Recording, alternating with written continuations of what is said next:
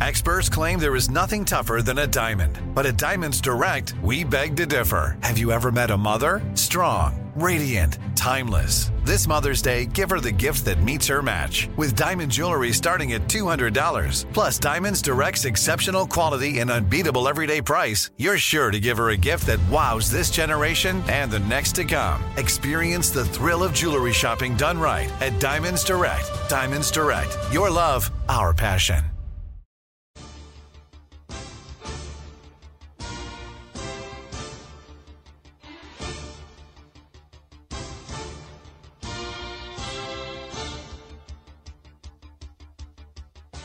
Coming to you live from the Cross Country Mortgage Campus in Berea, Ohio, this is Cleveland Browns Daily, brought to you by Ballybet, coming soon to Ohio on 850 ESPN Cleveland. Here are your hosts, Bo Bishop and Nathan Zagura.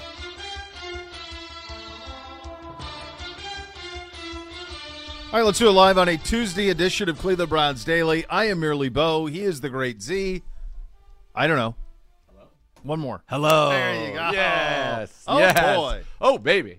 Let's go. Oh, boy. Oh, boy. Yeah. Good. How you doing? You know, living large. A deluge yesterday throughout the afternoon, and made for a bit of a wet football practice for the fellas out there. But we got it in. Bootsy and Beamsy start tonight, so we're all in on the football. Had an interesting, the desserts that the Hoff gave us as walking away presents. The cookies and nice treats. There's an apple crumble one that like blondie that looked pretty stout. There was a macaroon was in there. There's a brownie type thing and I want to say a birthday cake type thing. So last night after practice, I'm divvying it up and I'm we're not going to be gluttonous. We're not having a full, but just a taste. Yeah, just to see how it tastes. Beak. Yeah, wet the beak. Why wouldn't you? So Bootsy comes down. I'm like, Bootsy, brownie? Nope. Come what again? What do you mean? What are you talking about? You relentlessly pursue this Snacks type and of treats. stuff. That's all you want in life is 100%. some sort of a drink that's a treat, some sort of a snack that's a treat. This is the pursuit. Yeah. And he goes, no, I'm not. And so I'm like, come on, just have a bite. You'll like it. He goes, yeah. I'm trying to eat healthy. What? So from where? I don't know. So football starts tonight, so I think he's like trying to get his focus on. He's trying to eat healthy. It was an amazing display out of him. I hope his brothers aren't listening right now. So I go around the corner. I'm like, dude, what's really going on? He's like, no, I'm just trying to eat healthy. And I'm like, I whisper to him, I'm like, I know you want this. You know you want. It'll be our secret. We all know. Everybody knows. This is, and it's fine. Like you're a young kid. You're supposed to pursue these endeavors. Yes. So I gave him a little bite, and he just goes, that's good. I know it's good. Of course it's good. Who's the Hoff's treats? Just be like, you're going to go run around now and burn that off. You're That's fine. It. You're fine. You're safe. Safe. Yeah. Pal. It's You're good. safe. Oh, to be young. Yeah. Hey, we had some injuries at the end of practice yesterday, Coach. Yeah, unfortunately, we did have some injuries, and I have not seen, so I don't, Gibbe, if I missed this in error, please let me know because I'm eager to get an update on Drew Forbes as well. But Drew Forbes left with a back injury. He was taken away on a backboard. Obviously hoping that is okay. I have not seen or heard anything yet. He's in a meeting. Gibbe's not here. And then Jerome Ford looked like a hamstring to me and hopped off. And my guess is we will see the Browns make a move if that is indeed what it is and he's going to be out a couple of weeks, which you would be with a hamstring. I think I wouldn't be surprised to see the Browns add a running back. And probably at this point now you're going to have to add a veteran running back, somebody who's got some experience in the league to buttress that room. But hoping that Drew Forbes is okay. I think he was very much in position to be to make the 53 as the third guard on this roster. Yep. And hopefully it wasn't serious and it was more out of an abundance of precaution that he was taken off the field in the manner in which he was, and that he will get an opportunity to get back out on the field and compete, because I think he's had a great camp, great offseason, and is in that spot. And you think about, you got Forbes, you got Michael Dunn, you got Colby Gossett, you got Wes Martin. I mean, our interior is pretty good in terms of the depth. So hopefully he get him back out there soon. But I think what would end up happening is that Colby Gossett or Wes Martin will just step up right there into that second team while Forbes is out.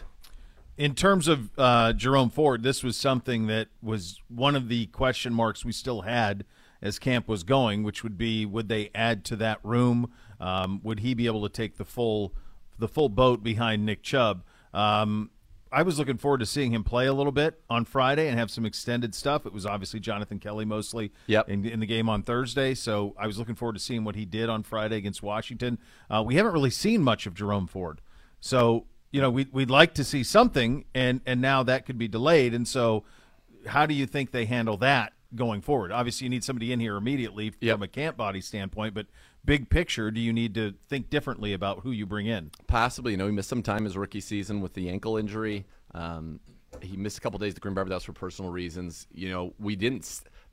The fact that he didn't play in the Hall of Fame game tells you how much they like him and value him, and know that second running back role is important. The days of, if Nick misses a game, you got Kareem Hunt, and if they're both out, somehow you got Dearness Johnson, who, in the first time that happened against Denver on a Thursday night, was the FedEx Ground Player of the Week and ran for over 100 yards and a touchdown in a big Browns win.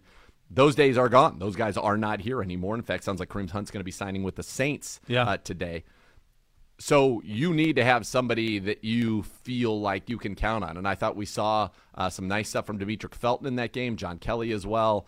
And then, Hassan Hall, I think, is a nice undrafted free agent who has a good shot to be on our practice squad when it's all said and done. But my guess is this season is too important to not have somebody who is capable in the room. And whether they go with somebody that they think is more of a pass catcher, or if they go with somebody who's more of a complete back, that will remain to be seen. I know this is not something they're going to panic and spend a lot of money on, so I think it would be surprising if they ended up going after a big name, unless that big name, say a Leonard Fournette, was willing to take a minimum type of a salary. Who's I think still that's what out they're there? looking It's like for. Fournette, Zeke, Dalvin Cook is still out there.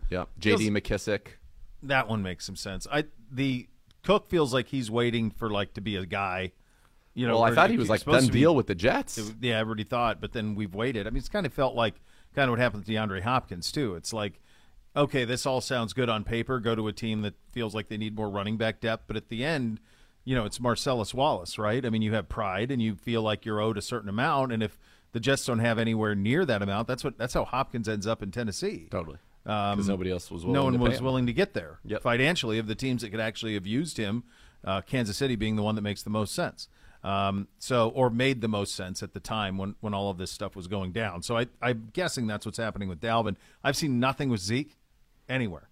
There was some, New England like a week or two ago. There was something about 10 days ago with the Bengals. Maybe there was some sort of momentum. I don't even know if it's a momentum, if his name was just bandied about. But him still being out there as well. McKissick, that seems more like what we would be thinking is my guess, rather than a high-profile cat. Agreed. It feels like right. I mean, a high-profile cat, as you said, would be somebody who is willing to come in at a league minimum to be a part of this team, and I think that's what it's going to be. Otherwise, I think, McKissick makes a lot of sense. Just such a good pass catcher out of the backfield, kind of that natural third down back and complement, which is really what initially in the season what you need. I mean, the idea, it's a hamstring for Jerome Ford. It's not like he's gone. So if you feel very comfortable with him as your runner, then really what you're saying is, all right, so we need somebody who can ease the burden on Nick on third downs. And so then McKissick would be somebody who makes a lot of sense there. I know that there was talk around the league. That if Dalvin Cook had signed with the Jets, that they would be releasing Michael Carter. And it was interesting to note that he did not play in that preseason game at all. Yeah. Abanaconda was I like that guy. That guy had some juice to him. But that the Browns, Michael Carter would be somebody the Browns were interested in, ability to catch it out of the backfield. He can run it as well. Very good college career at North Carolina. We'll see there. But I do think now it is definitely it's time to maybe add another running back just to get in here. Beyond that, once we pushed off yesterday and we were off the show right around 3, the rest of the camp outside of these injuries, which obviously were the cloud over it, but in terms of the work that got done, what was your assessment? A great day for Deshaun Watson and the offense in the red zone in those periods. He threw 5 touchdowns. He was putting the ball into tight windows. A great reminder as Kevin Stefanski. I just talked to him, a great reminder of his ability to throw the ball in adverse conditions. Because he's got such big hands and was able to just have complete command of the ball yesterday. And Elijah Moore continues to be a stud, and you can see their chemistry is incredible. Chief looked great in the red zone. Moore was in the backfield again making plays. DPJ Schwartz even had a nice grab, and then they did a 4-minute offense. Browns are up 6, move the ball. Nick Chubb, nice run, play action, beautiful ball to Elijah Moore for a sliding catch inbounds, and then Nick Chubb busted it out and then just basically took a knee, which was great to see. Yeah. And so he was very, very, very – it was an impressive day for the offense. I thought they looked very, very good. DTR, rookie moment on that 4-minute drill, got kind of flushed out of the pocket to the left and just threw it away instead of sliding inbounds. And so they were like, yeah, let's not do that. Right. So that I thought was a good teaching moment. But overall, excellent day for the offense. And, you're seeing this camp, we are having some back and forth because there are just so many studs on both sides. Now, some of the guys on defense weren't out there. Denzel Ward, no Greg Newsome, obviously. MJ Emerson continues to be elite and everything that you want out of corner going into a second year. However, I came across something that I'm not going to lie. It boggled my mind. All right. It boggled my mind. All right, let's go. I'm interested in this. I'm going to read this to you. And right. Gibbe would love I have this. my pen. Because it's his. It's too bad he's in a meeting. It's an ill-timed meeting. It is an ill-timed meeting. Let's see. I got to go to my likes here on Twitter because I wanted to bring this up for you. Here we go. Yep. Profile. Boom. Likes. Here it is. I'm going to read this to you. Okay. So ESPN's Bill Barnwell made a list of players that he thinks will break out in 2023. All right. And on that list was MJ Emerson. Okay. And so what I'd like to hear from you is if anything about this catches your attention. Okay. This is what he said. There weren't many Browns defenders who came out of last season looking like winners. Myles Garrett had another dominant season as usual. Then he went to some people who didn't live up to expectations, blah, blah, blah, blah, blah. Browns ranked 8th in the NFL in DVOA. They missed out on a postseason berth, blah, blah, blah. Defense didn't help Stefanski's team win. One of the few exceptions who had a promising 2022 was MJ Emerson, the team's best cornerback for stretches as a rookie. The third-round pick spent most of his time in the slot, but he also moved around the field, most notably limiting Mike Evans to 31 yards on 9 targets in a November victory over the Buccaneers. Finished the season with just a 77.6 passer rating allowed in coverage. New defensive coordinator Jim Schwartz thrived in Philadelphia when the Eagles unexpectedly got a career season out of corner Patrick Robinson in the slot in their Super Bowl season in 2017. Emerson has to be equally valuable for the Browns defense to get right this season. Why is he in the slot? He played, so MJ Emerson played last year, for those if you guys want to write these things down. He played 783 snaps last year. Yeah.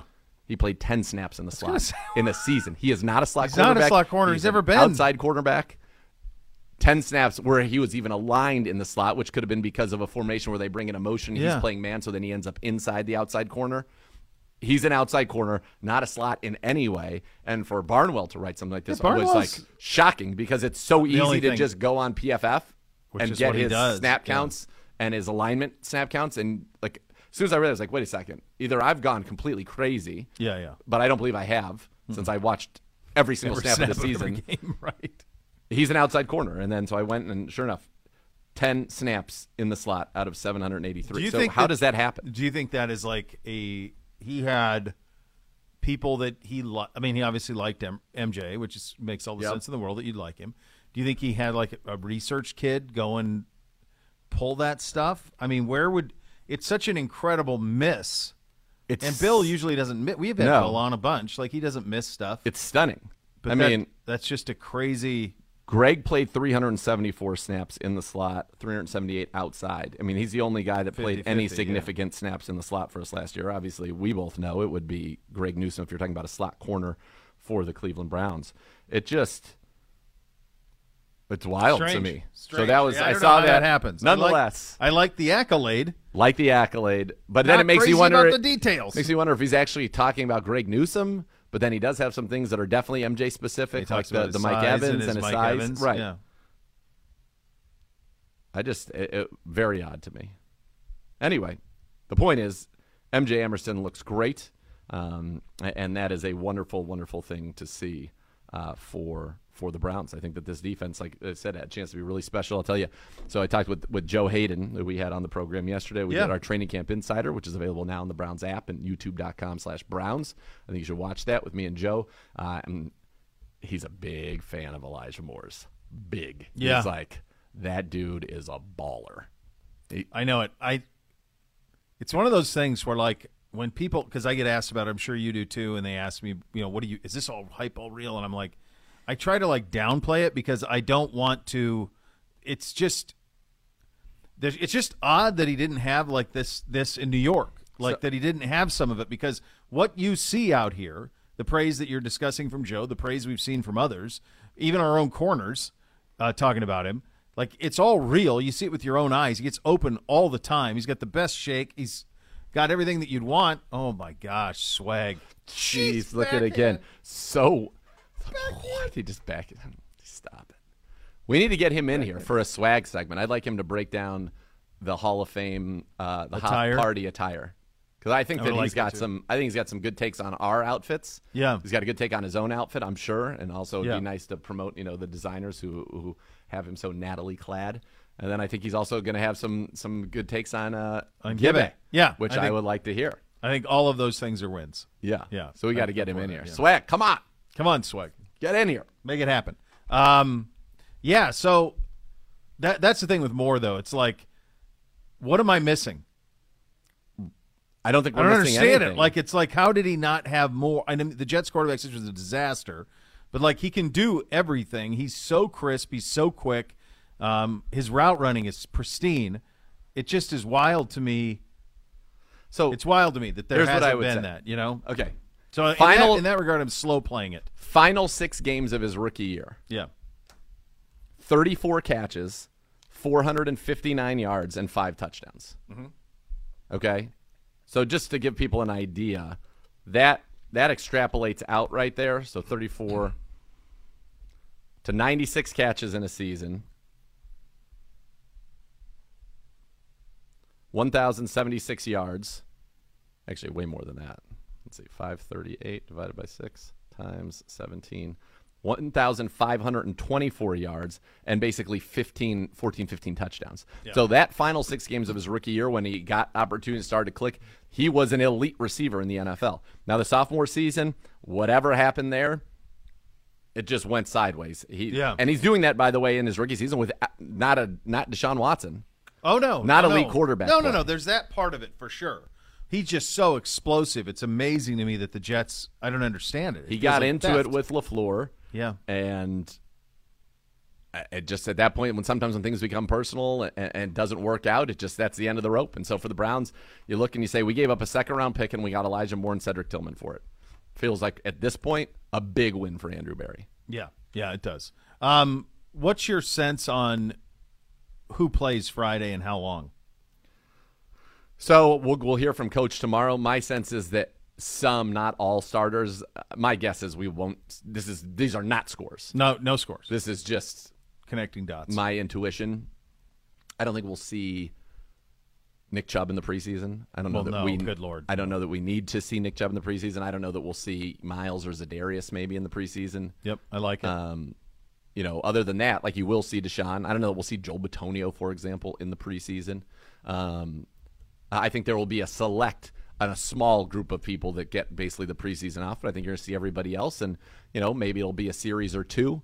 It's not going to be the first half. No, but I think you'll get a little bit of work. Do you think the Kansas City game will be the one where the regulars play the most? Yes. Okay. All right. So you'll build towards that. So this will be what used to be kind of the first preseason game, or the second will be this one with Washington, and then our third is going to be basically like the Hall of Fame game. 100%. And which is the Philly game. Because of the joint practices. Because of the joint practices. And then you'll finish with a game of consequence against Kansas City at the end of the month. Yep, that's exactly right. All right. You've got it. You've got it completely. Right, I think that the news to look out for today is, do we get an update on Drew Forbes?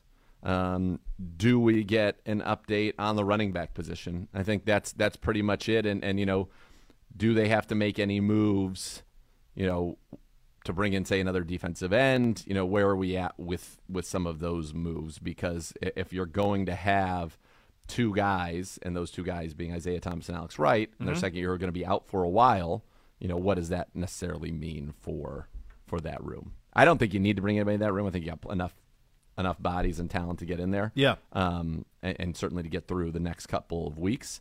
But running back, I think that's where you're going to need somebody. That does feel like that's an immediate need, and we'll be paying attention to everything over the next couple of days on that front. All right, coming up next, you'll hear from Bill Callahan. Obviously, some of his youngsters, the two Buckeye youngsters, both were great in the preseason opener on last Thursday down at the Hall of Fame, so you'll hear from him on that coming up a little bit. Is Tarver on with us? He sure is. Oh, baby. Tarver will join, so you have that to look forward to. Go around the league as well. Some of our former guys who are here finding new homes. We'll get to that. We're off and running here on a Tuesday edition, Cleveland Browns Daily, brought to you by Ballybet, sports betting partner, your Cleveland Browns, coming soon to Ohio on 850 ESPN Cleveland.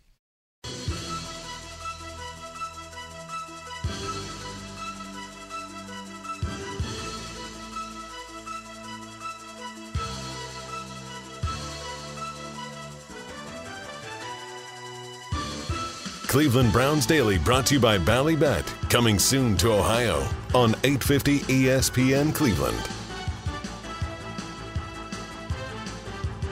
And Bo here for my team at Renew Home Exteriors, now introducing new Ascend composite clad siding, featuring a beautiful deep grain look in 20 available colors. Keep that just installed look for a lifetime with its low maintenance siding. Plus, with Renew comes price match guarantee. You can be assured you receive the best price for your exterior project even after you buy. Renew Home Exteriors, superior products, superior service. Visit renewestimate.com for more. And now let's out at the podium, offensive line coach Bill Callahan. Could you touch on the progress of DeJuan? Jason Tarver from rookie minicamp, where it looked like he really struggled to. I think Pro Football Focus said he didn't allow a pressure while playing all the snaps the other night. Yeah, I think that for any rookie coming in as an offensive lineman, it's going to be a process. It's going to be a learning scenario, and they're going to learn incrementally as they go along. I really thought his pass protection took some major steps. He still has a long ways to go yet. We're still working on the run technique aspects of his play to make him a more complete player. But it was good to see him perform, under the lights against good competition, taking third down sets, which are so critical to protection. A lot of positives. So we came away pleased. Again, as we look at it, just the broad picture, a broad brush, looking at it, you say, God, that's really good because he did, he stayed in front, he got his man, he finished off. But there's so many little things that he can improve upon. And self-admittingly, he agrees with that. He can see where he can improve his hands and his feet and his body posture and obviously some of his overall reactions and counters. Are you unconcerned about his stamina after seeing him play 74 snaps? I think everybody's stamina in training camp can get better. Yesterday we went through a no huddle, period where we really try to push our players and try to tax them, and take them to the limit conditionally. And so I think they can always get better, especially with the tempo things that we're doing right now, trying to play at a higher tempo, playing more on the ball. I think that's really positive, and it requires a lot of stamina, especially when you get into the later portions of the game. But what have you seen out of James Hudson as he heads into year 3? Been really pleased with his progress coming into training camp, especially in the off-season. He did really good things from a technique perspective. He showed growth. He showed maturity. I love his passion. So his tempo has picked up. His aggressiveness has picked up. I like his swing versatility that he gives us. He's become a better player because of his intelligence. He's smart. He can anticipate quicker. His pass sets have improved. But, again, we're still going through training camp. So we're excited about his progress. We just want to see that consistency, extend throughout, this period going into the season. It seems like Tyrone Wheatley is earning some kudos from you guys and some good reviews. How's he doing? Yeah, we really like him a lot. He's been banged up the last week, so he was not able to get all the reps that we wanted him to get in practice and in the game. But we're looking forward to the next 3 weeks, or the next 3 games, that is, to see him more earlier so that we can get a good evaluation of him against good competition. But we've been pleased. Here's a guy that My God, he was a tight end a few years ago, and he's transitioned not only from a skill position but into a power position. He's added additional weight. My God, he's up around 330 pounds now. So I think, and we feel, that he's still growing into his body. He's still making adjustments, making tweaks, but he's really athletic. He's shown the ability to get on the edge, and pass protect against good speed rushers. Now it's just a matter of it all together. His run technique, his pass technique. We're really excited about what he brings in terms of swing value for us. Do you feel it's at all a little risky if you went into the season with only Hudson and Jones as your backup tackles without a veteran presence there? I know Hudson's in his third year now. Well, you got Tyrone Wheatley, who's been with us as well. So, hopefully we can take 5 into the season with us. I really feel, and I know Andrew feels this way as well, that you can never have enough of those tackles, because that's a commodity. And the more you can develop them and train them, it just adds to your depth. So we feel like we've got really good depth, and we're always looking to add another player to develop at that position. But boy, tackles, they come and go. They're the durability, the pounding that they go through, and of course with a 17-game season now, the durability issue is really huge. So you may lose 1 or 2 for a period of time, hopefully not too long. But those guys that come in, they got to step up and play immediately. Thinking of like a Hubbard type, a Chris Hubbard type. Yeah. 6-7 years in the league. Yeah. You don't see the need right now for that type of player on the I don't bench? think so. I think we have a young group of guys that have good experience, not great, but good enough where they can come off and play. And of course, when you have a young rookie player, when you draft them in the 4th round, they're going to play, whether you like it or not. In this day and age, the young players are going to play. There's no such thing, in my mind, as a backup. I think I've stated that before. Those guys are going to play, and they're going to play early. And whether you like it or not, if they get drafted, they're going to play. And so, they're going to, DeJuan may be in that situation, hopefully not. I hope we keep our guys healthy. But you never know. And then there's also, those extended roles where they come in as a substitute tight end, gives a little more power on the edge. So that goes into the thinking as well. So we can kind of spoon feed those young tackles into the play, similarly like we did last year with James Hudson, Michael Dunn, where they come in there and they play that wide position. This is such a big year for Jed Wills. Just what have you seen from him and evolution or development going into, I think it's 4th year? Yeah, I think he's really progressed. We came out of last year's film evaluation, the scheme eval from off season, and we saw a lot of positive things in his play. We saw steps.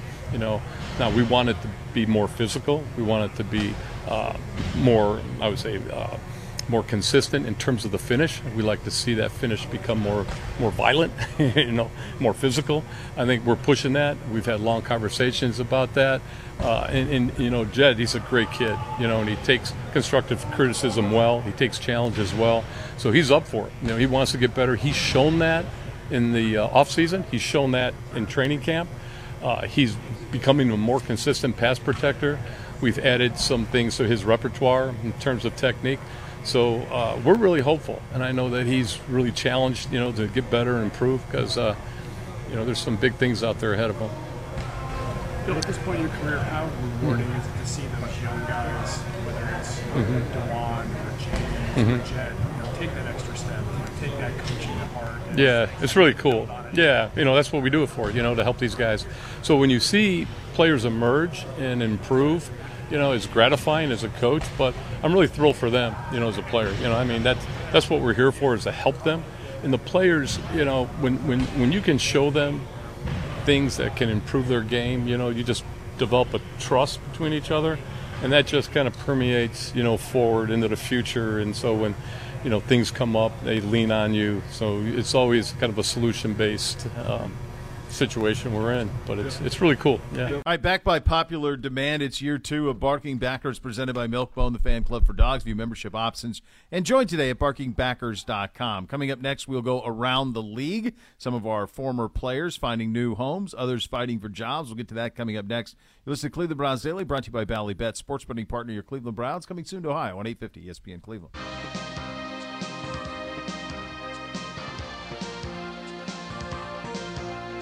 Cleveland Browns Daily brought to you by Ballybet. Coming soon to Ohio on 850 ESPN Cleveland.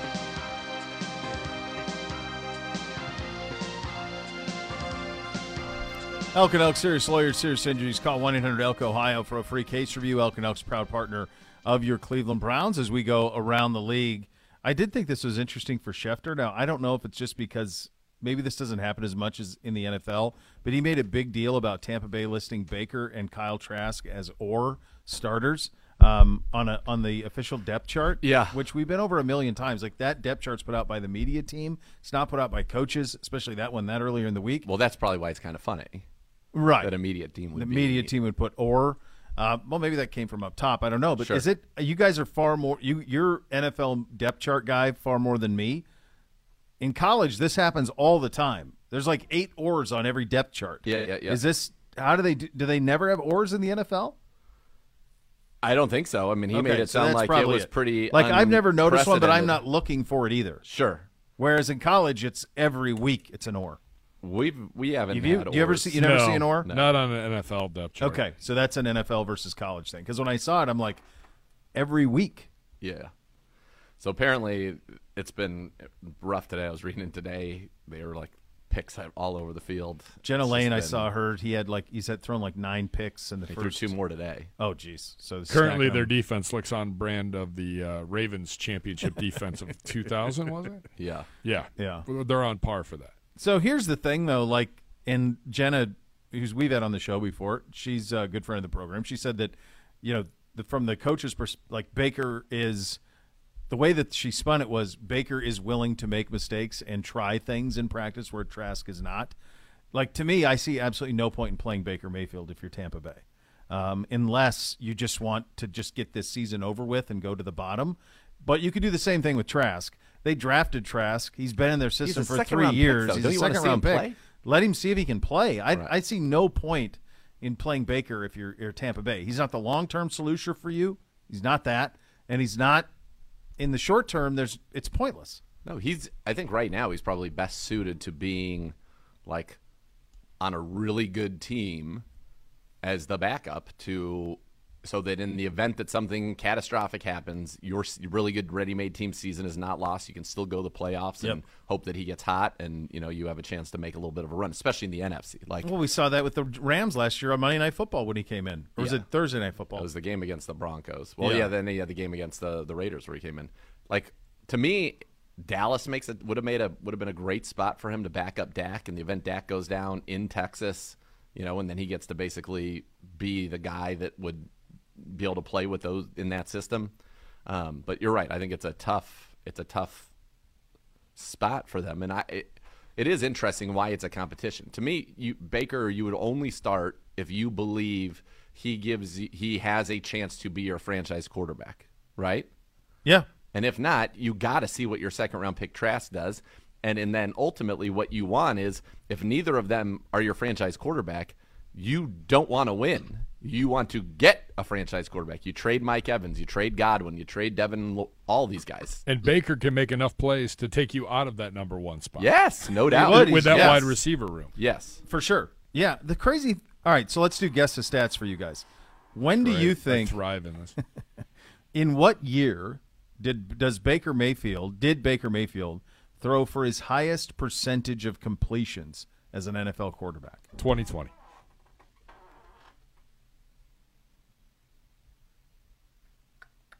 Zagura? 2020 feels like a good answer. I feel like it would have to come with Stefanski, but maybe like 2019. I'll just throw as like a weird because you asked me weird. 2018, his rookie year, he's 63.8, 37, 25, 27, and 14 as a rookie. And you wonder why all the Kool-Aid in the world is being slurped up. I mean, that's pretty good as a rookie. Yes. 64%, 37, 25, 27, and 14. Yep. He's 62.8 in 2020, which was 26 touchdowns, 8 picks. That was his best year. That was his best year, for sure. We go 11-5. That was his best year. 2021, falls off a cliff, obviously. Injured. And then last year, he went 1-5 as the quarterback in Carolina, 58%. Yeah, that was not. And then he was 1-3 as the quarterback of the Rams and was 63.6%, 4 touchdowns, 2 picks. So yards per game in Arizona, 187 and 170. Is actually his biggest yards per game as a rookie. He was 266 as a rookie. Well, didn't he set the touchdown record? Yeah, he set the touchdown record. Yep. And then Herbert broke it the next year, though, right? Yeah. I think. Yep. Yeah. What was he in 19? Because that was the year we had, I think, two 1,000-yard receivers. I know we were not good. He was 38-27, 22 touchdowns, 21 picks, 59.4 completion percentage. Yeah. Yeah. Like, he's 28 years old. Like, at this point, it is what it is. And if you're Tampa Bay, I just, I don't see the point of it. I didn't understand the signing. I suppose, we do this thing in the morning where we go two teams, half a division every day leading up to the kickoff of the regular season. Yep. We just finished the NFC North this morning with the Vikings and Green Bay. And you talk to people who cover those teams, and you look at those rosters, and you could look at any one of the four and say, you can go win the division. Minnesota's the clear favorite. They should be. They were 13-4. I know a lot of people like Detroit a lot, obviously. Yeah, why can't Chicago? But why not Chicago with Fields? You start to see what they did. And Green Bay, the last time they did this, it was Rodgers. And if they like Love, he must be something to him. So I'm guessing that's how you end up in this spot if you're Tampa Bay. You're like in the NFC, we strike lightning in the bottle with maybe Mayfield can be what he was in 2020. If we can get that out of him, that might be good enough to win the division. 9-8 gets you to the playoffs. I mean, my God, Carolina's in there with a rookie quarterback. Atlanta's going to go with Ritter. The Saints have Carr. Mystifying. But did you see? So Daniel Jeremiah was on with Eisen and said that he thinks that if Purdy is the starter, he thinks that Atlanta should try to get Trey Lance. Well, that makes sense. Yeah. Does it? What's that going to cost you? Not much. Can't cost you much at this point. I don't know. Not going to be first or anything like that. I mean, it'll be a second. Yeah. At best. Yeah. Yeah, that's smart. That On would a be rookie smart. deal. We have no idea if Trey Lance can play at all, though. No. None. We're basing it entirely off of, really, Kyle's belief in him and John Lynch. Like, it's 1 year at North Dakota State. 1 year and one game. Remember they played the one game his team did just for him? That's it. That's it. There's nothing. Yeah. Like, you have no idea what that cat could be. Our old buddy John Johnson III, he is heading home. He is signing with the Rams on a one-year deal back there. This is the weirdest one because do you remember the first day of free agency? Hey, signed with the Chargers, quote unquote. And then there was nothing. There was nothing official, nothing made official. Didn't know what was going on. And then it was, okay, he's a June 1st cut, post June 1st cut. So you got to wait for that. That happens. He still doesn't become official. And then finally becomes official this week. I don't know weird. I don't know what they're doing. Well, if they don't win, I can tell you what they're going to do. I mean, the one thing I will say is their division, they clearly are behind San Francisco, but if they can match, can they be similar to Seattle? Are they hoping that Geno Smith was an aberration and that he reverts back to what he's been? And that you can be the second best team in that division, and then are you a playoff team? But they've got holes everywhere. Oh my God, yeah, it's a weird roster. Seattle's pretty good. They're pretty good. I mean, if Geno is what he was, if that's him, then they're pretty loaded up. Their skill guys are unbelievable. Very good, and their defense has some really good players. Their receiving core is as good as any in the league. I'm betting by the time the season's over, Metcalf, Lockett, Smith, and Jigba. Yeah, I'd put them up with. They can hang. They can absolutely hang. Kareem Hunt reportedly signing with the Saints following the news that Alvin Kamara was suspended, so Kareem goes to New Orleans. I like that fit for him. Yeah. You can run, catch it, be indoors with Derek Carr. I think it's a good spot for him, and we'll see what he's got left. It did feel like he didn't have the same explosive nature last year as he did previously. No, it was in many and really kind of was in some ways as a result phased a little bit out of the offense as the season went on. Last year, 3.8 yards per carry for Kareem, and he averaged 6 yards a catch, which were both amongst his yards per touch on the season were 4.3 yards per touch, one of the lows of his career. So you could see it a little bit, but they're definitely, in spots and in bursts, Kareem Hunt's shown a guy, who could be really good. He just really hasn't been the same, honestly, since that 2020 season. In 2020, he goes out there. In 2020, he rushes for 841 yards, 6 touchdowns, 4.2 yards carry. Goes into 21, and he still had in 21, 8 games, 386, 5 touchdowns, 4.9 yards a carry, which was a career high, and was averaging like 8 yards a catch those 2 seasons. Dropped to 6 last year. Career lows in everything last year. But that injury, maybe that injury in 2021, when you're running back, it was to his leg. Maybe it just took a little bit more out of him than we knew at the time. You saw the story out of Washington. Did you guys see this with Eric Bieniemy? It's insane. Yes. So Ron Rivera's hand-picked coordinator, Bieniemy. Yep. Apparently, he's tough. He's very hard on players. Very and tough has on a players. very direct and very kind of aggressive way with players. Which is fine, but I'm guessing that was in the brochure. Could have been vetted very easily. I have never seen a coach do what Rivera did. Rivera said some players came to him a little concerned. Like, he aired this publicly. He said, quote, I had a number of guys come to me, and I said, hey, just go talk to him. I said, understand that he's trying to get across to you. As they go and they talk and they listen to him, it's been enlightening for a lot of these guys. I mean, it's a whole different approach. Rivera went on to say, as a coach, I have to assimilate and get a feel for everybody. Eric has an approach. It's a way he does things. It's not going to change because he believes in it. And then compares it to Jack's approach. And then he said, Jack has a tendency to try to figure guys out a little bit more as opposed to, hey, this is it. This is the way it's going to be, that type of stuff. Eric hasn't had that experience yet and aired all of this publicly. I was surprised Rivera aired it. So, shocking. I think that if you were to talk to people in coaching circles, they'd say, nah, probably not the way I'd go about it. But training camp week 2? Yeah, this is also a guy who claimed to not know that losing to the Browns last year in Week 17, which was a 16-game season, eliminated that team from the playoffs. Remember, he said that. He said he did not know Celebrated with that. an ice cream cone as he drove past me out of the stadium. Oh, that's right. I was like, wow. Yeah, all right. So clearly undeterred. Riverboat Ron's doing it, maybe some different ways than others. I don't know. I don't know what to tell you. You just rarely see coach on coach crime, especially this early in that thing. That Josh Harris guy who just bought that team, he's got a lot to clean up. Well, I feel group. like that coaching staff's on borrowed time. You buy a team, you want to start over. Yep. Like, he's going to clean house in the coaching staff and the front office, and you're going to want to start over. You're going to redo the brand. You're going to do everything. You got to build a stadium. They paid $6 billion, and it's a build. It's not a rebuild. They're building. They got to build stadium, rebrand, relationship with the community, coaching staff. It's a lot, and it's a nice roster. It's a really good defense. They've got some weapons offensively. They need a quarterback. So we had a conversation last night on the Browns preview show. Can you make an argument they're the second best team in the NFC East? Philly's number 1. Can you make an argument that Washington? Not yet on Howell. I can't because I just haven't seen it. If you take quarterback out of it, Giants. If you take quarterback out of it, then you can start to have a conversation with them. Their defensive front is their excellent. defensive front is really That's good. what I mean. Their weapons are pretty good. They have the talent. Yeah. They do, but I think that to label them that, I think is a bridge too far. It's probably, to me, in the NFC, it's Philly, San Francisco, Dallas. Minnesota.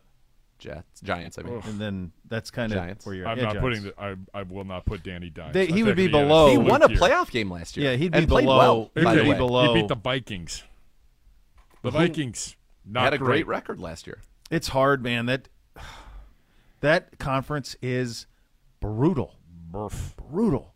It's just the AFC is not, unfortunately. No, unfortunately not. Like, if you swap us and the Lions, you're walking toe to toe with San Francisco and Philly. Yes. Well, we certainly hope so. We'll figure out Philly next week, but I mean, it's it's really, that's a big project. That Washington project, that Harris guy, he's got a big job. It's complicated. You got to build a stadium, man.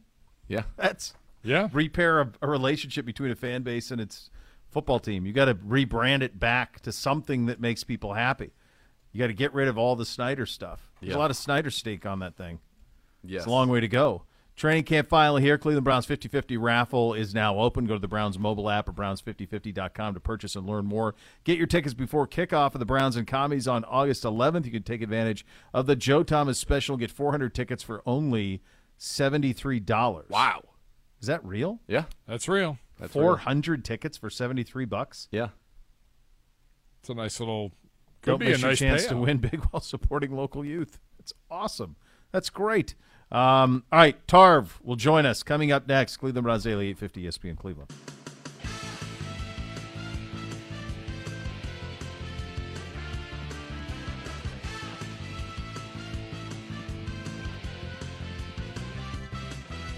Cleveland Browns Daily brought to you by Ballybet. Coming soon to Ohio on 850 ESPN Cleveland.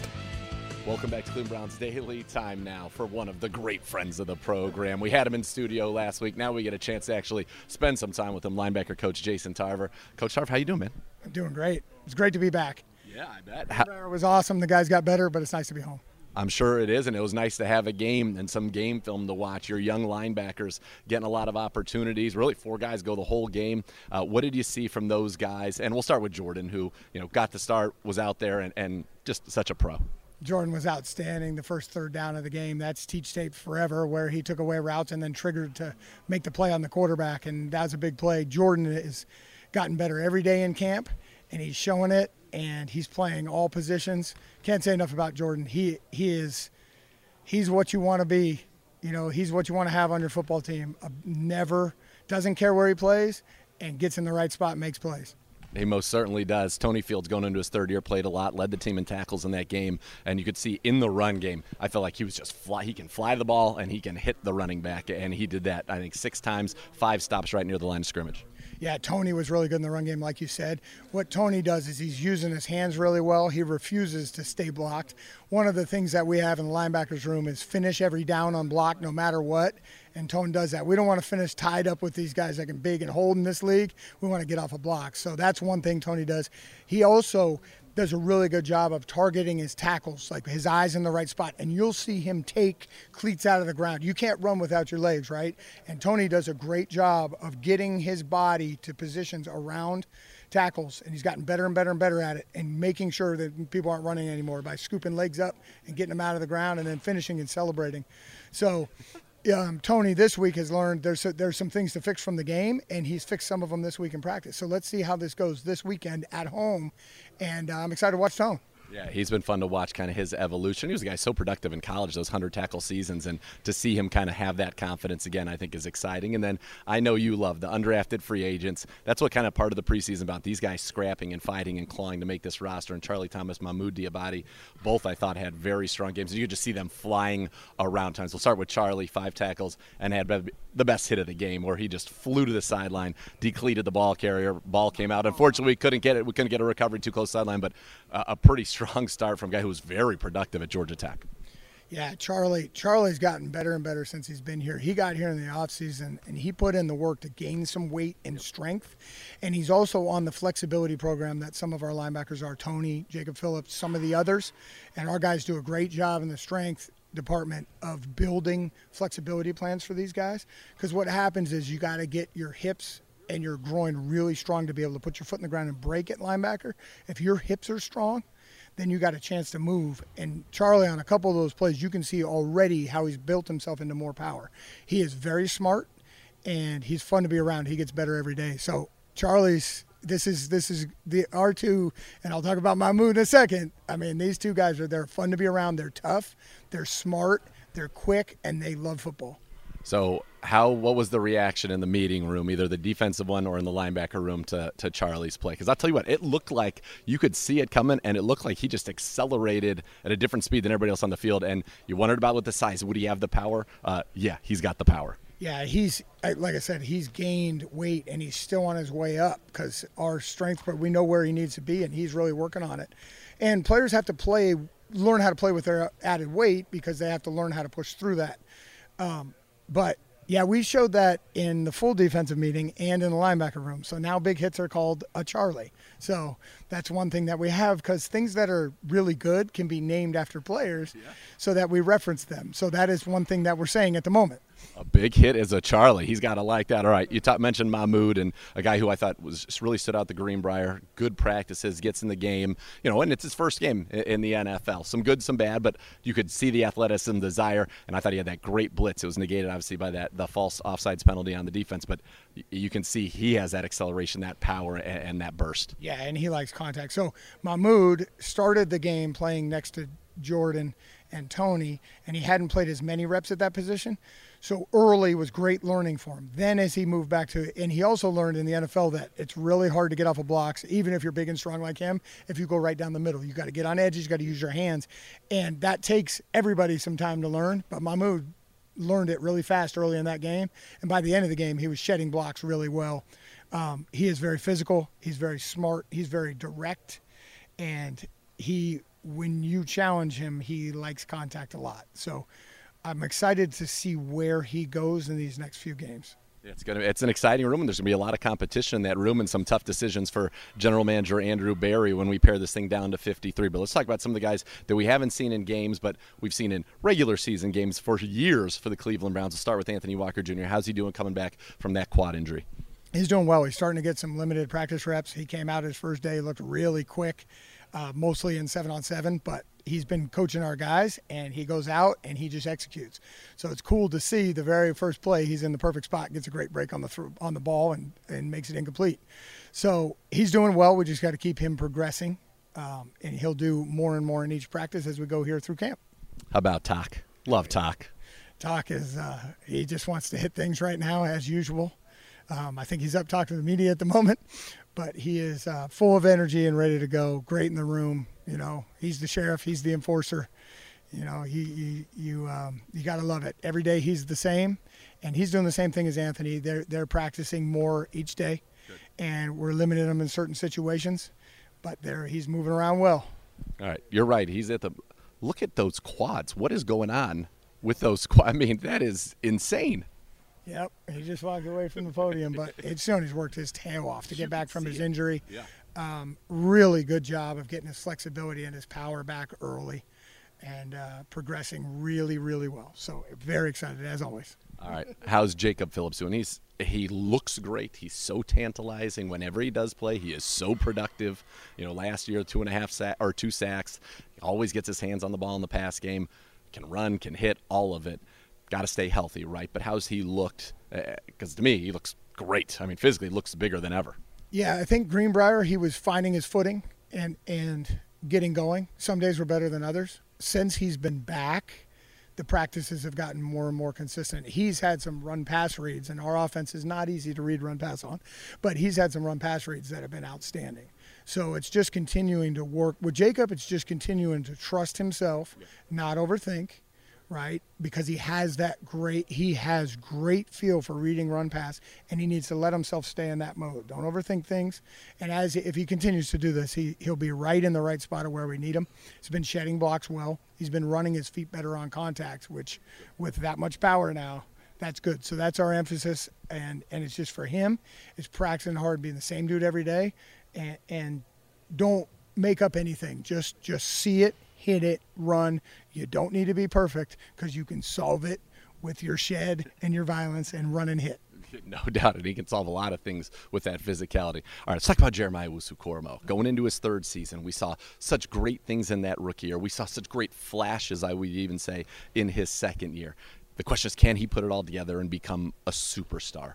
What are you seeing from Jeremiah so far this year? Well, we've had 2 things that we wanted to work on, right? Number one, and we've said this, I said it to the media at the end of the year, say it every time, is get strong. He's done a good job of getting stronger and staying in his plan with his eating, with how he eats, how many times during the day, his workouts, because he's so competitive. He's going to go when it's time to go. Yeah. But it's when it's the off times, just staying on the plan that have to do with being strong. He's done that so far, and he keeps going. This is really good. And then on the field is letting himself. He has a great feel for movement, for what's happening, for where the ball is, when to make quick decisions. It's when he isn't sure, it slows himself down. And since we got back from Greenbrier, he's had some really good practices. Yesterday, he had 3 or 4 what we call teaching reps, and we label them, and they were perfect. Whether or not he made the play, he went to the perfect spot, his body, and then he broke on the throw. And those are increasing. If he keeps those increasing, letting himself feel football, then we're on the track. But these last couple days, it's been good. Now we got to see him continue to do this as he goes into these preseason games and not let any situation take him out of that. It's about him, one play at a time, and go. So those 2 things aren't going to change with him. It's taking care of his body, staying strong, and letting himself play one play at a time to the best of his ability. I love talking with you. I love the way you break down everything. I want to give some people some insight because we joke all the time about nobody loves ball more than you.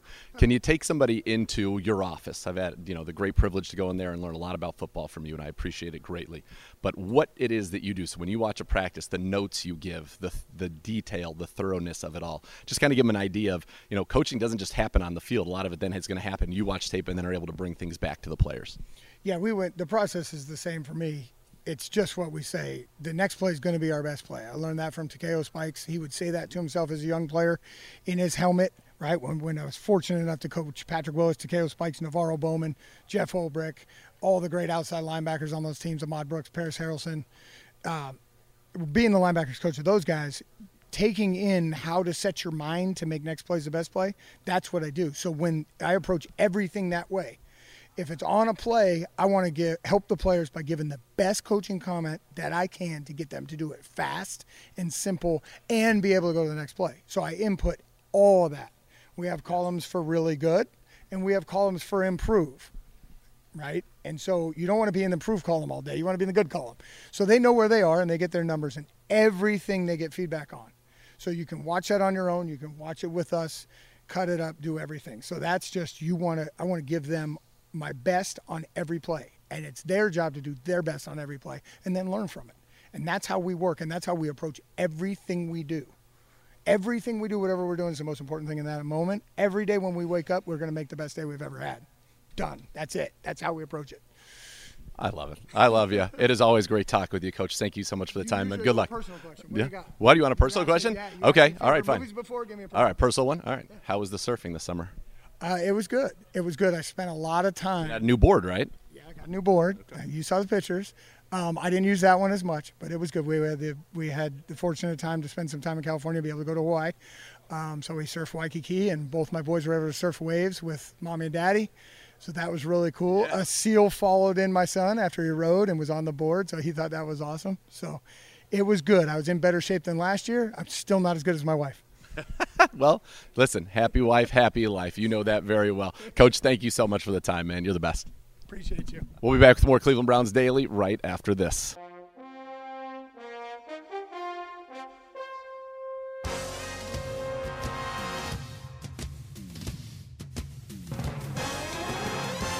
Cleveland Browns Daily brought to you by Ballybet. Coming soon to Ohio on 850 ESPN Cleveland.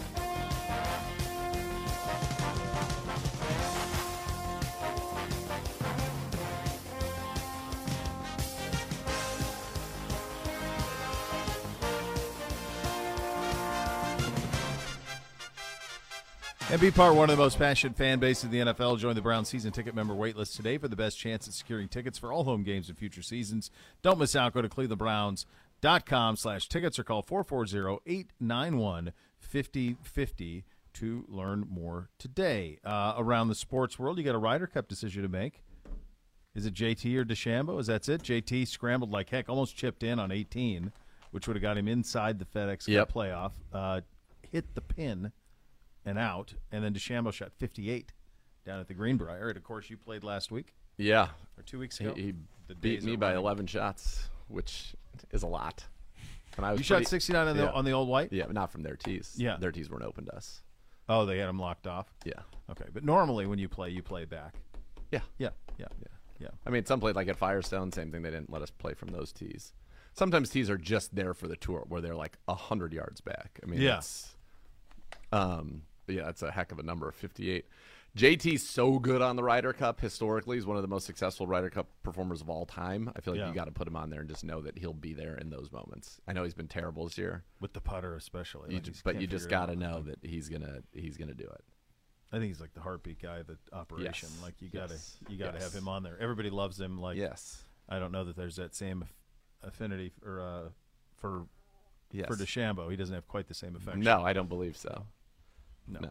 Go ahead, Gibbon. Who else is on it? Do we know? I mean, officially? No, I don't know. I mean, there's some that are automatic, right? Who's the captain? Is it Zach Johnson? Is Zach Johnson the Ryder Cup captain? Yes, that's exactly right. It's in Rome, which I don't recall a Ryder Cup in Italy. No. That was a big deal when I went to Spain for the first time with Sevi. Valderrama, wasn't it? Valderrama, exactly. Yeah. So it's somewhere in Rome is where they're playing. Which cool. Is really cool. So it'll look different. Starts September 29th. Yeah. I love the Ryder Cup. I do, but like tough time of year. It is a real tough time of year. I'll tell you what they should do. That's it. If they are insistent on keeping the players the PGA in August, which I don't think they should, but if they are, then they should run the President's Cup and Ryder Cup alternating. You mean the PGA's in? It's up. It's earlier than that, isn't it? The PGA's in August now.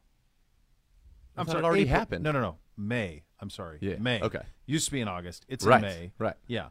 So August is where they should put the PGA where it was good, but if they don't want to do that, then put the Ryder Cup or the Presidents every other year. Every year you have one. This right now. This is the window. It's the window after the Hall of Fame weekend. There's a little lull.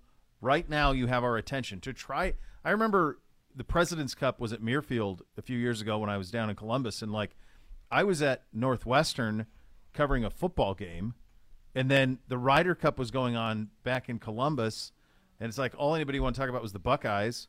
The one of the most prestigious golf events in the world was in your backyard, and it was like 8th page. Yep. It's such a tough spot. Speaking of them, they lost a week. I don't know if you saw this. They officially, the Memorial, which has always come, Memorial Tournament week down there starts the Tuesday after Memorial Day. Yeah. That's when it goes. They moved it back up a week. I'm sorry, I guess it would be technically back a week. So it'll now go the week before the U.S. Open. So that's a big blow. Tune-up. It's a big blow for Jack, though, because they always like the idea of play it, rest it, go to U.S. Open. They always wanted the week as a buffer. They thought that was a big key in them getting a lot of the fields they got. Yeah. But they moved them up. RBC Canadians swapped with them, so that's moving to that. And I know the people at Jack's Place are not pleased with the swap. So RBC they don't think must they'll still get money. people as the. They're worried because you might take the week off or you go early to the U.S. Open site, play some rounds. Like a lot of guys do that. Like they're worried they won't get the draw that they used to get. And there's a time they get the top 10 players in the world. But that doesn't happen anymore with LIV. And then for sure, now you move to the week before the U.S. Open. It's not going to happen either. How do you wrap your head around the fact that Cal and Stanford are in talks with the ACC? I mean, because it doesn't matter anymore. It's not geographically based. It's going to be the ACC says, these are some pretty programs that have history of times have been good. Stanford is one of the most prestigious institutes. I don't know how Stanford's not in the Big Ten. I don't get it. Yeah, I thought that they would. I think the last card the Big Ten could play if they wanted to get to 20 would be to take Stanford, force Notre Dame, and then that gets you to 20. And you have two sides of 10. Especially if they're USC and Notre Dame run the one side of 10, and Ohio State, Michigan, Penn State run the other side. Yep. You just put Washington and Oregon on the west side. It's pretty simple, straightforward to do. Feels easy. Feels very easy. And for a conference that loves to tout its academic accomplishments, how do you not take Stanford in? I have no idea. Stanford's a great program. Not in necessarily the biggest sports, but they dominate. Dude, they have Heisman finalists in Luck. Who's the fullback that they had there that finished in the top 3 in the Heisman? The running back, Bryce Love? No. He was up there too, but there was another guy he was a big white kid who was the fullback, who was like Toby Gerhart. Toby Gerhart. Yeah. He was a top 5 Heisman guy. Yeah, he was a stud. Yeah. But I mean, it's crazy that the Big Ten doesn't do this and take Stanford and force Notre Dame, and then they're done. They're done at 20, and that's a wrap. Perfect. Let's do guess the stats. Endowment at Stanford in the billions. 40. Well, you guys have no point of reference. So Ohio State's endowment's 7 billion. I stand at 40. 40? 18. 36 for Stanford. 10%. $36 billion endowment. Now, what do you think the endowment is at Cal that everybody tells you they're broke? And their athletic department is broke. 20. 10. 7. So, Same. But same as Ohio State's at Cal. And everybody tells you Cal's broke because their athletic department's broke. But in terms of their school, Not broke. they're great. They're in great Why, standing. how is their athletic department broke? How are you broke? Mismanaged for years.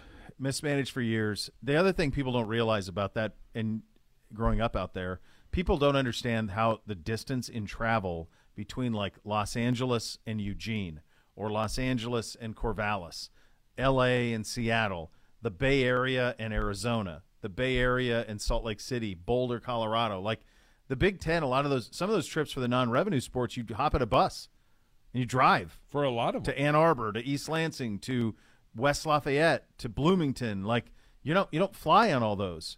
Well, in that conference, you're getting on a plane everywhere. And so they did not have the television revenue. The other thing that they did is, unlike the SEC, which has like 16 sports per athletic department, the schools out there still have like 30. They still trying to run 30 programs. It's just bad business is what it comes down to, and led them to be the point of extinction. AP joins us coming up next. NFL 100 players list. Higher, lower, better, or worse. Cleveland Browns Daily, 850 ESPN Cleveland.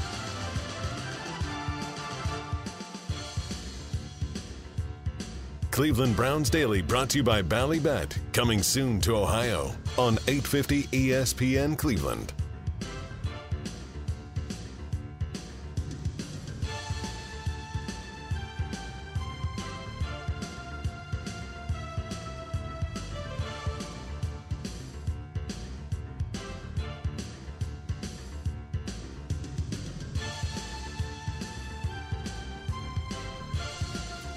And be sure to catch the Kevin Stefanski Show tonight at 7. Z and Gerard, University Hospitals, Cleveland Browns Radio Network.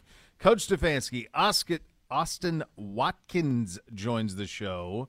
You have that? You're not on. You have that to look forward to, which is very, very nice. Time for a little better or worse, higher or lower, presented by Keep It Fun Ohio from the Ohio Lottery. Reminds you to set the time and spending limits when gambling. Poisal in studio with us, the great AP joining us, our senior staff writer in studio. Hello, Gibby. Not for long, leaving us for greener pastures, AP. Poisal. The legend. I'm just not even going to acknowledge Poisal. it. I love It's too Poisal. painful. I want him to stick around. I think it's craziness. Yeah. and Can't have it. I just want to say I'm going to miss you guys so much. It's been such a blast coming onto this show basically once a week for the last year and a half, year and change. Yeah. I feel like I've grown so much just by talking to you guys. I've grown much more confident talking on the radio. Join the list. I did not have much of a radio background before, but you guys, you calloused me up and you built me up. So super appreciative and I think much love. I think everybody much love, dude. I think whenever you have flaming hot takes, though, I want you to still call in. Just tell Gibby, hey. I'll send you a text. And especially because you're going to be in in enemy territory in Baltimore. So I'll see you guys Ravens there. week, I feel will like see you guys there. we need AP talking some, letting us know. Boots on the ground, Gibby. I'm fine with that. We're working through a couple things. Hey, I like it. You guys will always have my We're a number. well-oiled machine. Working through a couple things. Somehow on the switcher, the camera doesn't enlarge automatically. I see. We're also missing. I thought two you meant. pedestals I thought here he. still. I thought he meant that he was working on a few things for Baltimore Ravens Baltimore. week 4. Well, we don't know if we're going to get Poisal's going we're away working on party a is few things. Oktoberfest. Yeah. At my there you house. go. Oh, You got, everybody's invited. Oh God. Please come. Yes. I love it. Looks like we're doing a repair On on the the go. fly here. Could go in a number of directions. Nice. You're good. That's You're it. Good. He good. said you're good. Leave it. Good. That's it. Nice work. What a Good job. job, Griff. How does he navigate out of that? It was nice. Tight That was corner. nice and Oh, calm. boy. Griff. Steely-eyed focus. No acknowledgement of Gibbs the in crowd good though, hands. when the crowd's He's praising him. he's in his zone. He's No. not one for cheers or applause. Not one think for he can emotion. give That was a wave really to well the crowd, done. though. Yeah. Not one for emotion. He does not want to be. He's like Yellowstone. He follows it because Yellowstone is technically his boss. They follow Yellowstone's in the same technically thing. everybody's boss. He just puts the blinders on. Give and it a just does minute. his thing. Griff. His nickname might be Clydesdale. Clydesdale. It's just plowing through. Just locked in. Used to love those Clydesdales in the Budweiser commercials, just plowing through things. Just going through. So great, living their best lives. Frolicking. Whimsical. Time for Higher or Lower, presented by the Ohio Lottery and Keep It Fun Ohio from the Ohio Lottery, who reminds you to set time and spending limits when gambling. The NFL.com NFL Network Top 100 player list is officially out. They announced the final 10 and number 1 yesterday. It's a bogus list. I'm going to tell you right now, there's 3 Browns that made the list. Myles Garrett, Nick Chubb, Zadarius Smith. No Watson, no Ward, no Joel Bitonio. Yeah, that's the one. What? It's bogus. I don't know what is list going is on. over. And really, Zadarius makes it from Minnesota. Yeah. Pro Bowler. 10-6 sacks last year. Yeah. Appropriate, but I would say he's Minnesota's credit. This is off of last year's play.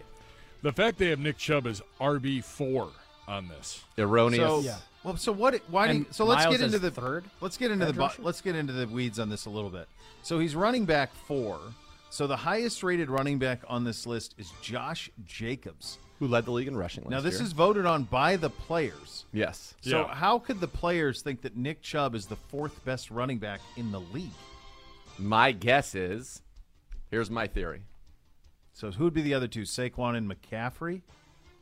It doesn't even matter. I know. I think the issue is Nick Chubb is not a loquacious man. He probably goes out there, plays the game. He probably does not have a lot of relationships with guys on other teams who did not play with him at Georgia. And the fact that he hasn't led the league in rushing yards before. He's come so close, but he hasn't done it yet before. Right, second, but I'd say part of this is a popularity contest. You have to be liked, and Justin Jefferson's chopping it up with everybody around the league. Kelsey, you got to be really good and then really well liked. And my guess is that I think the quiet nature of Nick Chubb, he's such a legend in Cleveland, but around the league, because he's not a guy who's doing commercials. He's not a guy that's, talking a lot of trash. No. I think that's why. I think so. Nick Chubb was 29. Derrick Henry was 25. Austin Eckler was 21. Eckler. He's led the league in touchdowns 2 years in a row. And I think that's also fantasy in play. I think there's some of that too. I also think if any of these guys were drafting a running back for this season, Chubb would go 1 over Josh Jacobs. Yeah. Well, and afterwards, if anybody you could make an argument ahead of Chubb for multi-purpose, I'm assuming it would be Christian McCaffrey, and he comes in at 35th and RB6. Okay. Barkley's ahead of him. Barkley's ahead of McCaffrey, too. What I have a hard time with is a couple things. So Nick Chubb disrespected. Miles is completely disrespected. Oh, I know. I think Miles what on earth is Max Crosby doing in front of Miles Garrett on this? Well, that's crazy. And I'll tell you what. I know he didn't play 17 games last year, but T.J. Watt should also be in the top 10. T.J. Watt we went through those numbers from wins and losses, 8 points a game in scoring defense. The sacks go from less than 1 a game to over 3 a game with him on the field. The yardage, that was 100 yards and 8 points a game difference with him. We had never seen anything like that from a non-quarterback. Ever. Yeah. All right, let's get into it. Hit it, Kevin. Higher or lower? Number 1 on the list is Patrick Mahomes. Appropriate. Number 2, Justin Jefferson, wide receiver, Minnesota. Zagura, higher, lower, or just right in the NFL Top 100 list? You talk to anybody in this league, and it is unanimous that he is the best receiver and the most difficult player to deal with from a game planning standpoint in the NFL. So I think it's fine. It's fully earned, appropriate, all of it. Bishop. It's correct. It's the sweet spot. The other thing that's remarkable is there are 3, so there are 2 skill players, a total of 3 in the top, because I think Jamar Chase was 34 on this list. The 2 receivers and the quarterback off the LSU National Championship team are in the top 35 in the NFL. By the way, Justin Jefferson, that year that they were all together at LSU when they won the national title, he was the number 2.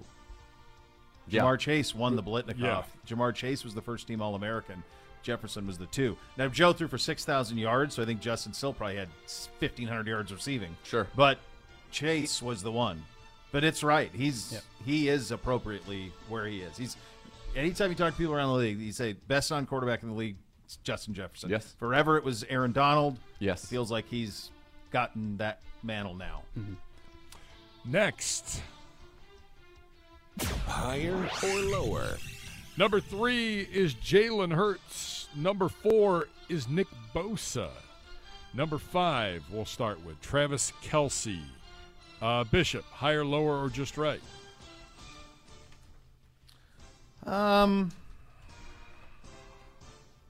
Right behind him is Joe Burrow. Burrow's there. Tyreek. Boys, you think about that. Kansas City had 5, 7, and 1 on this list.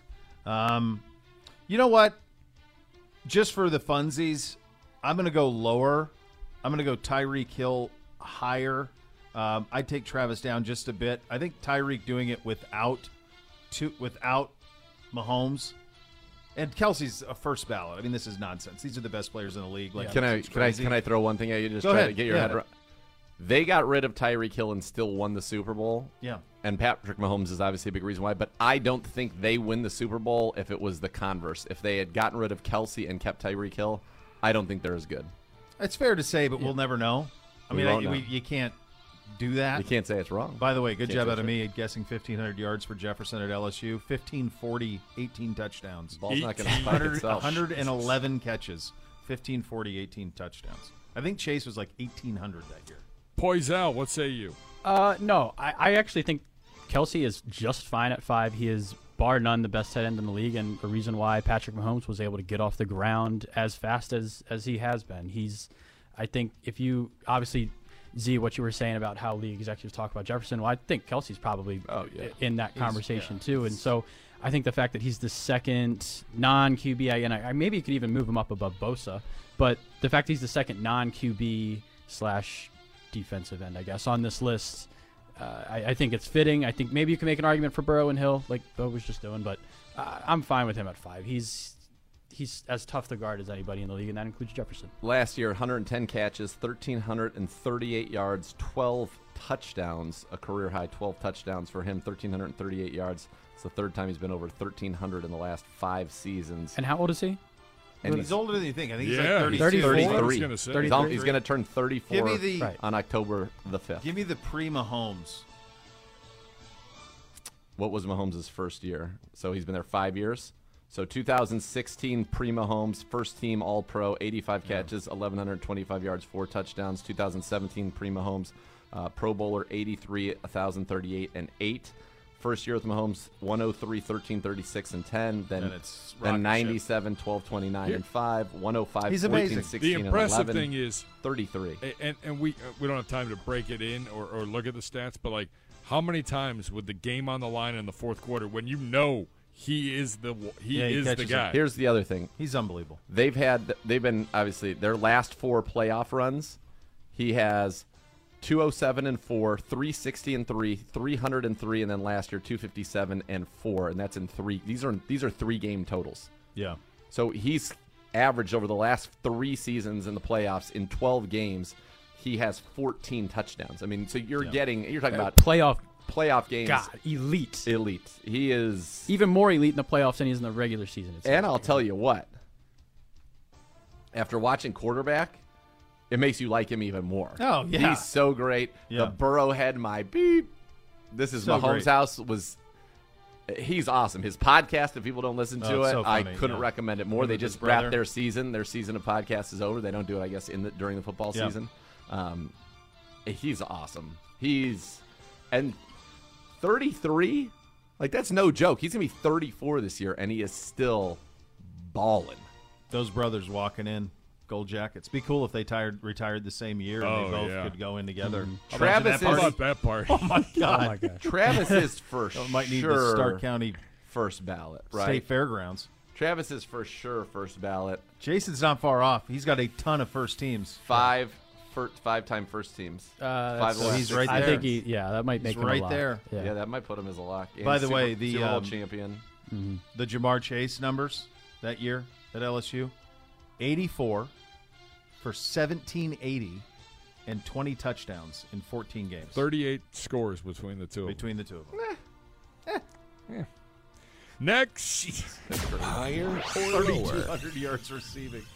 Joe Burrow is number 6. That does take us to Tyreek Hill at number 7. We know Bo's thoughts. Poisal, higher, lower, or just right for one Tyreek Hill? Yeah, this is fine, and I think you could – it's so hard because I think Burrow belongs where he's out on this list too. But to me, like, Tyreek Hill is – you just watch the way that he makes everybody on the field look so much slower when he's running at full speed because he's just so fast and can make so many plays that off of his speed and just all over the field. So – I think I'm fine with him at 7. I wouldn't put anybody behind him in front of him. So, yeah, I guess that means I'm just fine with 7. Zagura, higher, lower, or just right? We're talking about guys that are so elite that are game changers. I think you can go all the way through the top 11. I think there's a delineation after those guys. Myles Garrett should be in there. I think TJ Watt should be in there, so that would get you to like 13. These guys are all studs. I'm fine with it being – I'm fine just right. It's going to be interesting. One thing that came out of – you didn't finish quarterbacks yet? No.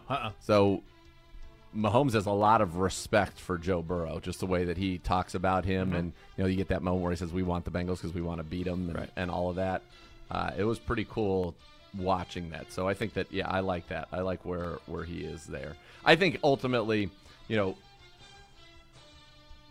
Tyreek Burrow, I think Jalen Hurts last year, based on what he did, maybe is justified. But I think, like, if you were saying, okay, you're going to draft quarterbacks right now, he's not the second quarterback taken. I think he's the hardest. He was unreal last year. He was, but it's there. I think it is fair to say. I would also say this: he was unreal. He was put in the. I think he's a 66% passer. He ran for 13 touchdowns, 700 yards, like 3,700 yards, 22 touchdowns, 6 picks. So from a pass perspective, it's not elite like you'd expect for somebody who'd be third on this list. When the you run add in the stuff rushing, allows for it. 7, He is. 16, I think you can make an argument that no quarterback in this league has been put in a better position to succeed right away than him. Absolutely. Like that line, oh, yeah. Those weapons, the coaching understanding what he did right and using it to his strengths. It's all of those things. It checks every single box. Yes. But now that the tape is out, can he stack it? And I do think it's fair to have the question of can he stack it? Right. I know damn good and well Mahomes, Burrow, Allen, Herbert. I mean, I know there's stackability there for those guys. I know it. And it just needs to have another year of it. Because a year ago at this time when they came in that here, was the question. We were like, everyone was asked the question, like, can he go? Well, if he did, for sure. But, like, give me another. Every year he's been in the league, his completion percentage has gone from 52 to 61 to 67. Touchdown interception ratio has improved every year. Yards per attempt has improved every year. Quarterback rating has improved every year. QBR has improved every year. So if he can, he put in the work. You got to give him some credit. He did just turn 25. Yeah. He just turned 25. Yeah. That's an incredibly young age for a quarterback who just took a season. Dude, this is a guy who was thrown out of Bama because he couldn't throw it, went to quarterback finishing school at Oklahoma, then took over that team in like a week and a half, and then was great. Finished as a Heisman finalist. But even after that, there was questions like, is he a safety? Like, could he even play quarterback? Was he a second round? The second round pick, and it was viewed as a reach. As a big reach. As a big reach, because it felt like he was a system gimmick guy at Oklahoma. So all props, completely. But I don't think he's the third best player in football. Next. Higher or lower? Josh Allen is number 8. Micah Parsons, number 9. Number 10 is Chris Jones. Poisal, back to you. Higher, lower, or just right? I would not put Chris Jones above Aaron Donald on this list.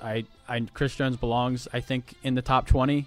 But to put him 10 and then have Aaron Donald go right behind him, I mean, we've seen there's no need to go over how dominant Aaron Donald is and the things that he's able to do as an interior defensive lineman. I mean, it's hard alone for guys on the edge to be as destructive as they are in today's game. But for him to do what he's doing in the interior, I think is just incredibly impressive. And, I mean, look, Chris Jones can do this stuff too, but I would still take in today's game, I would be taking Aaron Donald. So I'd have him at number 10 and maybe even at number 9 in front of Micah Parsons because he's still just that good. But for now, I'm not ranking Chris Jones in front of Aaron Donald. If it's based just on last year, I think that I'm fine with it. I think generally speaking, to your point, totally get it. But Donald last year was hurt, 11 games, 5 sacks in 11 games. Chris Jones had 15 and a half sacks, was dominant. He's the reason, quite frankly, that they beat the Bengals. Yeah. He had 2 huge sacks in that game. So I think last year, yes. generally speaking, no. But last year, Chris Jones turned in a season that puts him at the time. He was the first-team All-Pro, 15.5 sacks, 17 tackles for loss. He was dominant. This is where Miles should be. He should be in this Yes, group. in this group. He should be with Donald, Jones, Micah Parsons, and TJ should be in there. Those are the Bosa. To me, the difference between Bosa and Miles is not 4 to 20. That's not right at all. Like those guys are kind of all in the same area. Yeah. Like Bosa could come down a little bit, and they could all be between 8 and 13 or whatever. But it's negligible, the difference between those guys. And I don't know how Miles ends up at number 20 on this list. I think it's similar to Nick. Like I think you're right, Z. I think it's a popularity contest, and it's like some guys are gregarious and fun and all of that, and I think it's more that than anything else. Yeah. How about the Raiders with 3 guys in the top 20? Crosby. Josh Jacobs, Devontae Adams, Max Crosby. Crosby's very good, but I was he's going not to say, a top 20. I wonder if the reason why Miles is as high as this is you look at the guys on this list. This is what I was originally going to say until you said that, Gibbs, is that you look at the guys on this list, and these are all people from teams who have been, making the NFC, AFC Championship, the Super Bowl the last 2-3 years, and obviously the Browns haven't been there. But then you see that there's 3 Raiders guys on the list, and you're like, okay, like Max Crosby, really? He's really good. He's good. No, all these guys are good. All these guys are good. But he's not. He's not Miles. No. I got to ask the same thing. Like Fred Warner, good player. Is he a great player? Is he a top 15? Was he the first-team All-Pro? I think he was the first-team All-Pro I don't know. My guess is he has a couple first-team All-Pros. It's so debatable. He's only been playing since 2018, and he's a 2-time first-team All-Pro. 2 of the last 3 seasons, he's first-team All-Pro. So that's pretty good. Mm-hmm. I mean, Minka, obviously George Kittle. I get. Kittle, though, Kittle seems too high to me based on high what's happened the last couple of years. Because what he's also being rewarded for in this, which is it's nice to see that they're paying attention to that and all of it, but he's being rewarded in some ways for also being a dominant blocker. 760 yards, 11 touchdowns is good. That's a career high. Never been above 6 before. But he's getting rewarded for what he does in addition to his pass catching. His pass catching numbers have never been the same since 2018. It's been steady decline since then. All right, good job to you, Gibby. Good job to you, AP. AP. So much more to come. You'll listen to Cleveland Browns Daily on 850 ESPN Cleveland.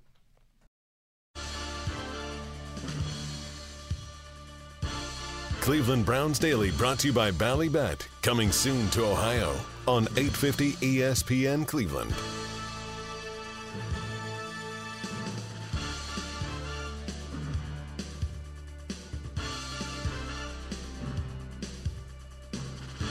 All right, give me the we'll have a training camp practice tomorrow that probably have a little bit of juice to it, I would think. Yes, training camp practice tomorrow. Training camp insider tomorrow with myself and Joe Hayden as well, so be on the lookout for that. I'm told that Drew Forbes is dealing with a back injury, but he was taken off on the backboard as a precaution. So nothing there.